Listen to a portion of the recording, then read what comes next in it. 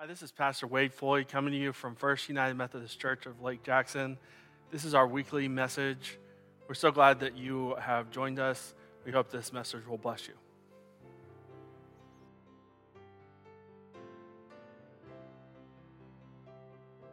So, I love that the last song in that really tied together about the firm belief that we have that God is still with us. If we go all the way back to right after I got here when we were at Christmas and we were talking about Jesus, and one of the names of Jesus that had been long associated with him, but before he was even around, some 500 years, was this concept of God with us, of God being Emmanuel, God with us. Not God was with us, but God is with us. God with us.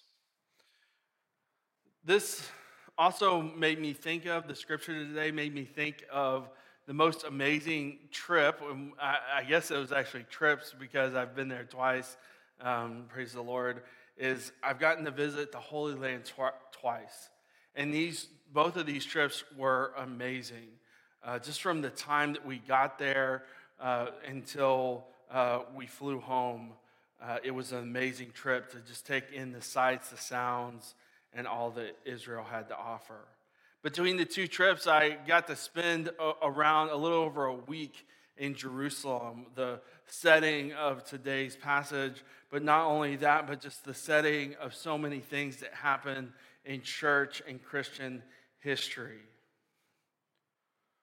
One of the most powerful things we got to do while we were there was that we got to go to the Mount of Olives that Julie mentioned earlier.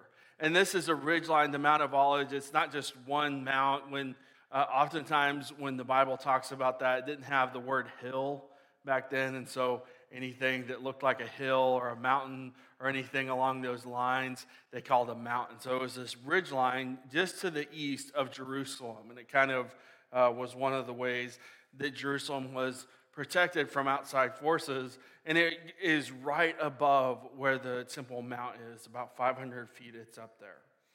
It got its name, the Mount of Olives got its name, you can imagine, because there's olive trees on it, right? And so these olive trees grow on the Mount of Olives, so we don't have to wonder about where it got its name. And there's actually trees there in where the Garden of Gethsemane is that have been there for over 2,000 years. It's pretty incredible. Being in this place where Jesus once prayed was incredible. It was an amazing experience, and really throughout my time in the Holy Land was amazing. I say this because Jesus' trip, his ascension, is one of the most amazing trips that we ever witness in the scriptures. As he ascends back from earth to heaven. It's just an incredible story. And so let's read about it together. We're in Acts chapter 1, verses 6 through 14. Please hear now the reading of God's holy word. So when they had came together, they asked him, Jesus, is it time when you will restore the kingdom of Israel? He replied, it is not for you to know the times or periods that the Father has set by his own authority. But you will receive power when the Holy Spirit has come upon you, and you will be my witnesses in Jerusalem, in Judea, in Samaria, and to the ends of the earth. And when he had said this, as they were watching, he was lifted up, and a cloud took him out of their sight. While he was going, they were gazing towards heaven. Suddenly, two men in white robes stood with them. And they said, men of Galilee, why do you stand looking up towards heaven? This Jesus who has been taken up from you into heaven will come to you in the same way as you saw him going. Then they returned to Jerusalem from the mount called Olivet, which is near Jerusalem, a Sabbath journey away. When they had entered the city, they went to the room upstairs where they were staying, Peter and John, and James and Andrew, Peter and Thomas and Bartholomew and Thomas and Matthew, James, son of Alphaeus, Simon the Zealot, and Judas, son of James. All these were constantly devoting themselves to prayer, together with certain women, including Mary, the mother of Jesus, as well as his brothers. This is the word of God for the people of God. Let us pray. God, we give you thanks for your word. We ask that you would open our hearts, open our minds. Let us hear from you today, Lord. Amen.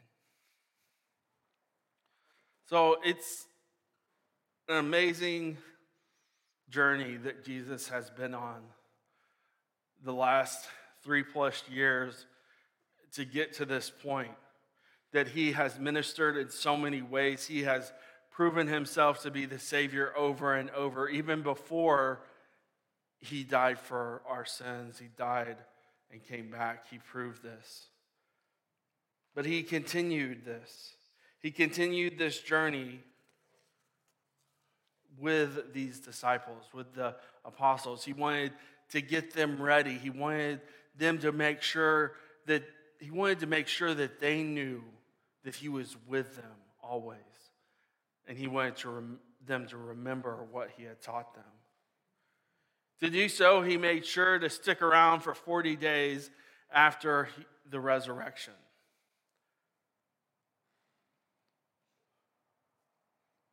It is hard to believe that today marks around the 40th day, that it's been 6 weeks since Resurrection Sunday, since we celebrated Jesus rising from the grave. As we have seen in the 40 days from when Jesus rose, that he made sure that he not only one time, but many times showed himself to be alive again. He didn't just rise on Easter, say hi, and then disappear into the night. We remember back to Easter morning, as we saw in the video, where he appeared to the women. And as they are there, specifically Mary Magdalene, as they had lingered there, he tells Mary that to go tell them that he has risen, that she has seen him, but he says that I'm going to ascend back to the Father, back to heaven. He didn't do this right away, but he said that this was something that was going to occur. He told them that this was going to happen. Even from the beginning, he said, we got some work to do. We got 40 days to do it. And when we encounter 40 in the Bible, 40 is one of these numbers in the Bible. There's several other numbers, but 40 is one of the numbers in the Bible that's significant. It's not only significant in the Bible, it's also significant in Christianity. The Israelites wandered 40 years, that is, in the wilderness. Elijah ran for 40 days and nights at the end of 1 Kings. Jesus was in the desert 40 days after his baptism.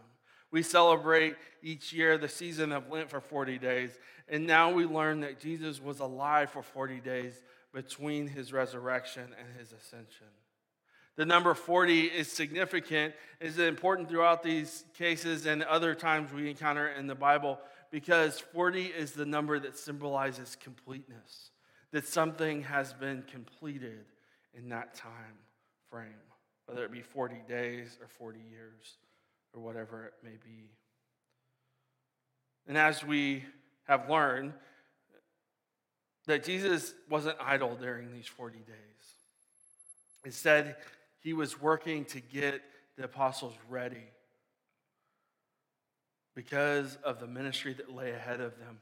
He knew that he still had some work to do. Now, you would think that spending 3 years closely with Jesus, witnessing what he had done, witnessing the miracles that he performed, hearing the sermons that he preached, that they would have gotten it,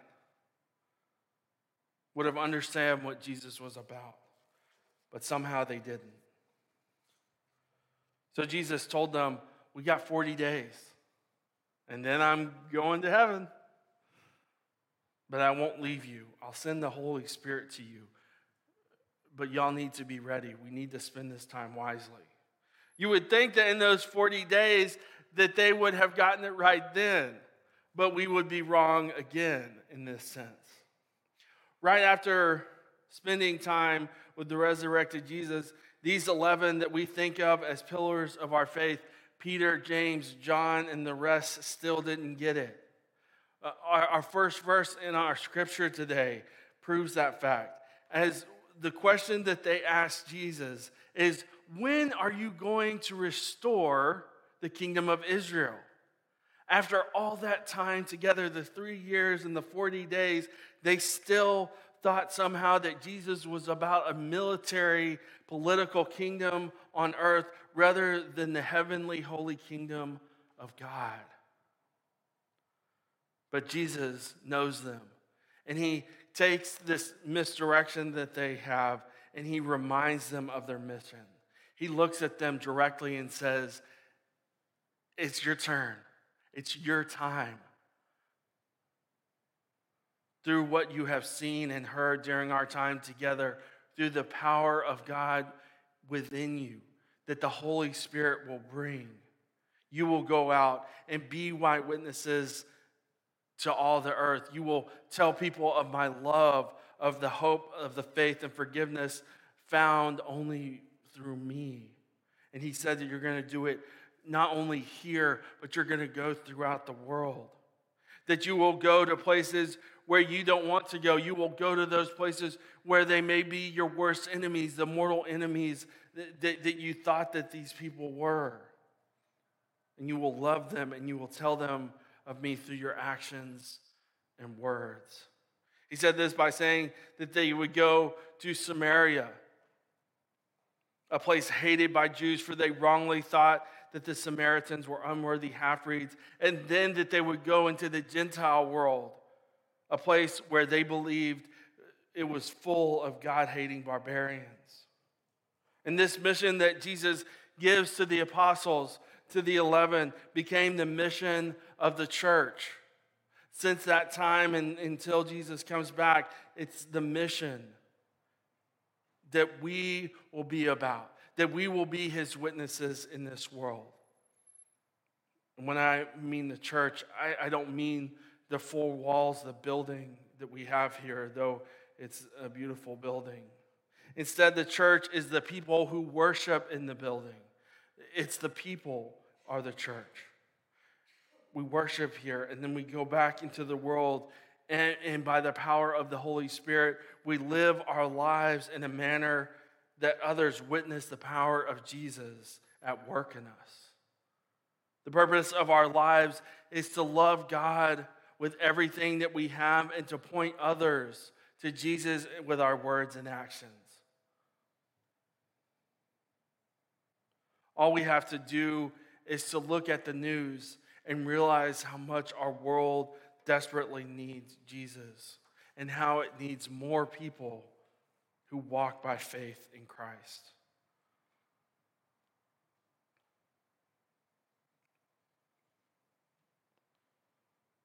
There are other things that we do in life, other details that are a big part of our lives, and they're important. But loving God and loving others is the most important thing that we do in our lives. Let me say that again.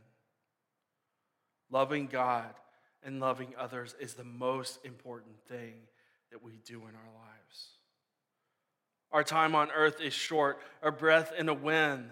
The time that we have been given is the most precious of resources. Let us make sure to wisely use the time that we have been given. At the end of our passage, Jesus has ascended. He has taken his amazing trip, and yet the disciples are still pining for him. They are hoping for him, just as we still are today. But the angels tell them, and I echo their words, that Jesus will return to earth one day, and his kingdom will come to fullness. His kingdom will have no end. We need to know that amid the tragedies that we face in life, against the hard things that we come against.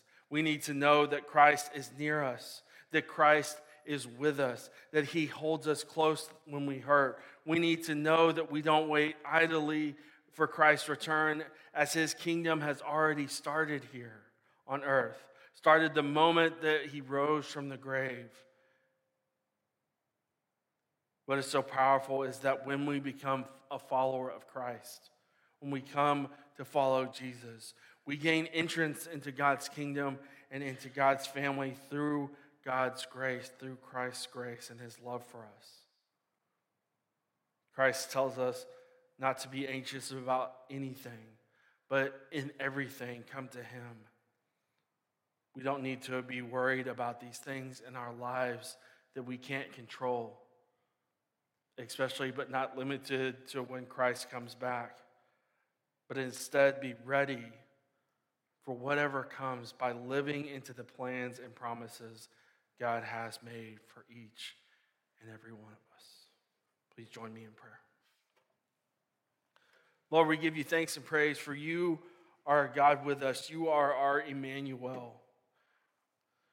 Lord, you promise to walk with each and every one of us, Lord. We remember that in your ascension, that while you may bodily not be here on earth, you spiritually are with us. You sent the Holy Spirit after you, Lord. You prove your love towards us over and over in so many ways, Lord. Help us to be ones that follow you in every way, Lord. Help us to love you. Help us to love others. We lift this all in Christ's name. Amen. Thank you for joining us for our weekly sermon message. We hope this has blessed you in some way. Please see our notes below for if you have a prayer request or if you would like to learn more about our church.